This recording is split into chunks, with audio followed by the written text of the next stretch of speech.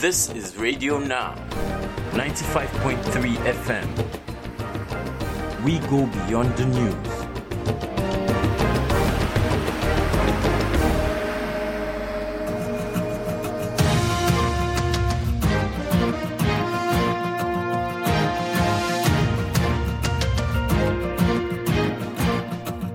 Good morning, it's 11 minutes past 7 a.m. and you're listening to Radio Now 95.3 FM Lagos. I am Chika Ago. And it's time for your breakfast interview. Glad you can join us this morning. In the tech world, a unicorn is a company valued at $1 billion. And that's ultimately what Flutterwave, a Nigerian payments processing company, became after raising $170 million 2 days ago. There are only 4 companies valued that high across Africa. So what does this mean for this Nigerian-based tech company, which only started operations 5 years ago? How will this recent valuation affect their operations and improve service delivery to their customers? Let's find out. I'm joined by Koin Ajibade, Investor Relations and Business Manager at Flutterwave, and Wendy Akomolafe-Kalu, Head Branding and Storytelling. Good morning and welcome to Our Breakfast. How are you? Good morning. You are live across Lagos on Radio Now 95.3 FM. So, is this Koin? No, this is Wendy. Oh, Wendy. All right, Wendy. So, I'm going to start with you. Can we expect to see a change in how Flutterwave as a brand relates with investors and customers? No, we can't. There's not going to be a. Well, we're changing the way that we're going to be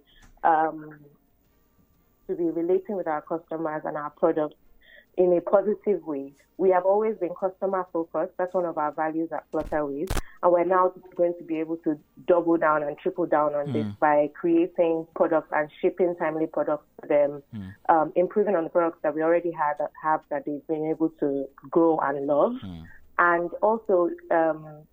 In fact, one of them is our mobile app, which we just launched on Wednesday as well. That's our mobile app that allows businesses to create Flutterwave stores, to manage their stores, and also to even turn their mobile phones into a soft POS device and take their businesses with them anywhere.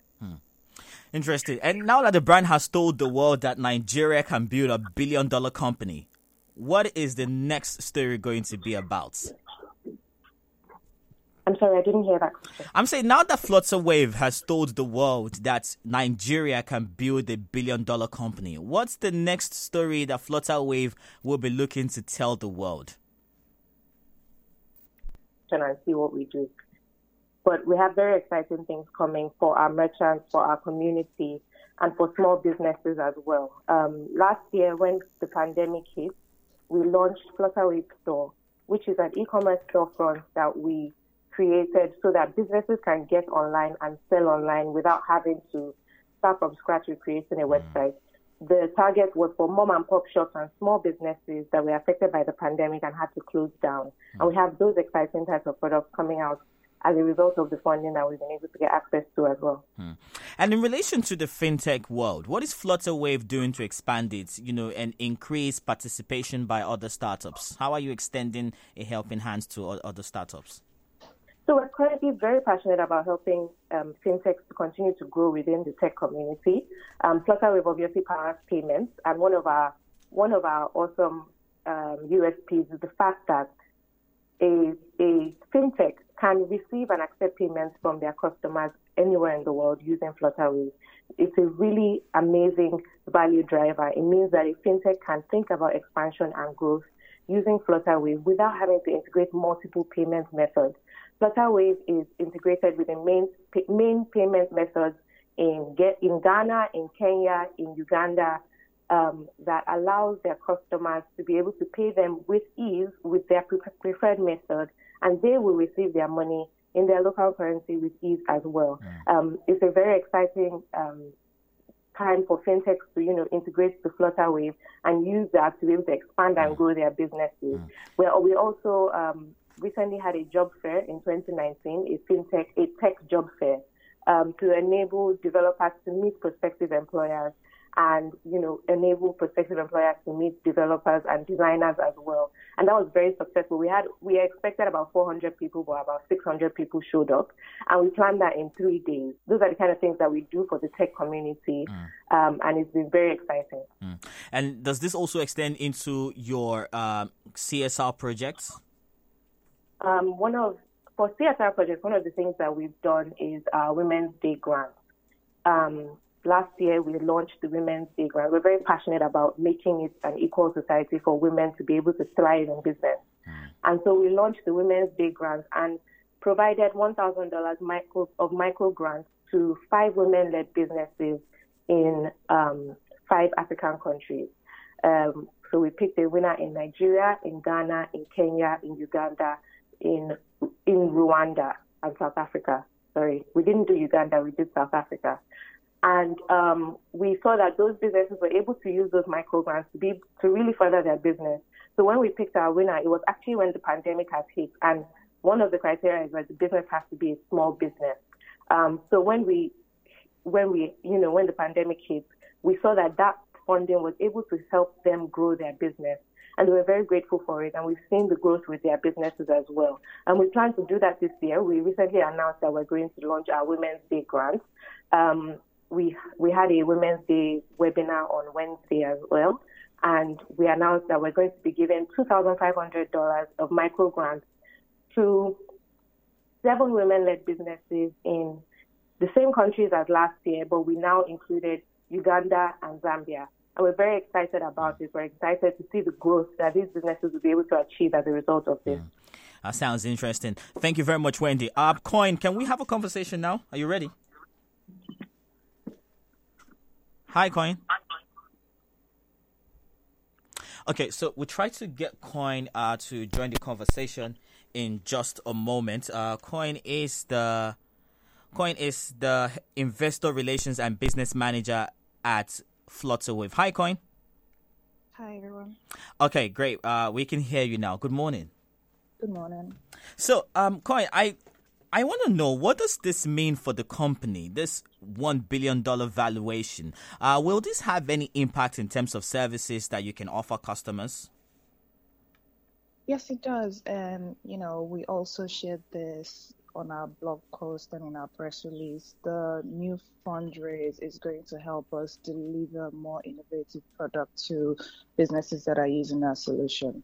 It will give us an opportunity to expand into more countries, open up new payment channels for businesses that are looking to, grow, that are looking to scale as well. And with our solutions, we're able to bring comfort and seamless payments to everyone who is using our infrastructure. And what about expansions? What are there plans for that? Yeah, we do have plans for expansion. Right now, our infrastructure covers over 33 countries. We have plans to grow global while still remaining as local as we can, while still encouraging the local nuances in all the markets where we operate. In the last year, we've been able to expand into, Francophone Africa, into Southern Africa. We're looking at growing our presence in Northern Africa and even scaling beyond Africa as well. And we hear that it takes money to make money. So now that you've attracted new money and your valuation has just gone through the roof, will you be looking to attract even more investment into the business, or is everything pretty much frozen for now and you don't need more money? I mean, we are a payments business. We're an infrastructure business. So we are always going to be in that position for growth. If that growth means we need to look for more funds to be able to scale our business to the next level, then that's what we're going to do. But just as a general rule, it's not going to be like a hindrance to our business or an addition to our business.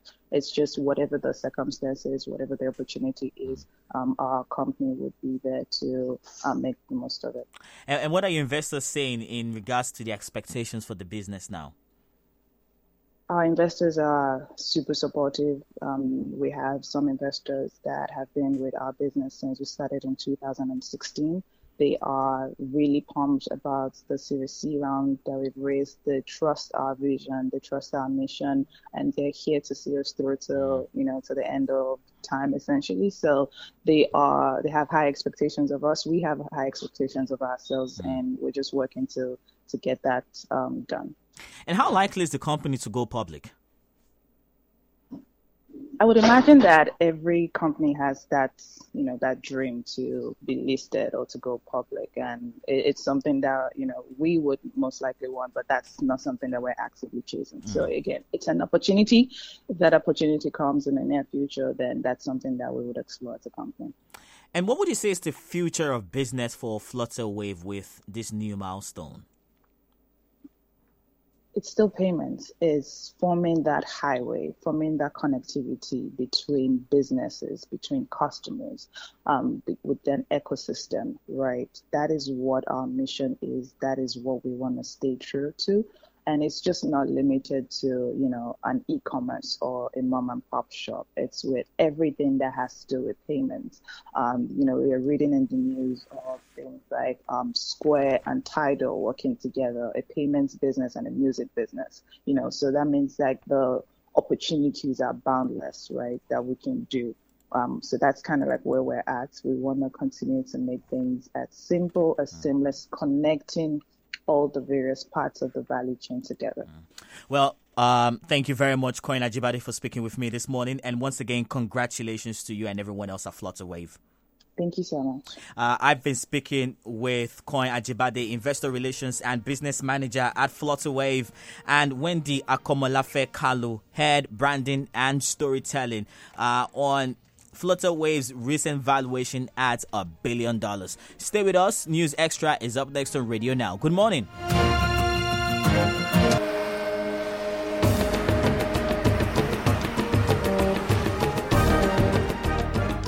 This is Radio Now, 95.3 FM.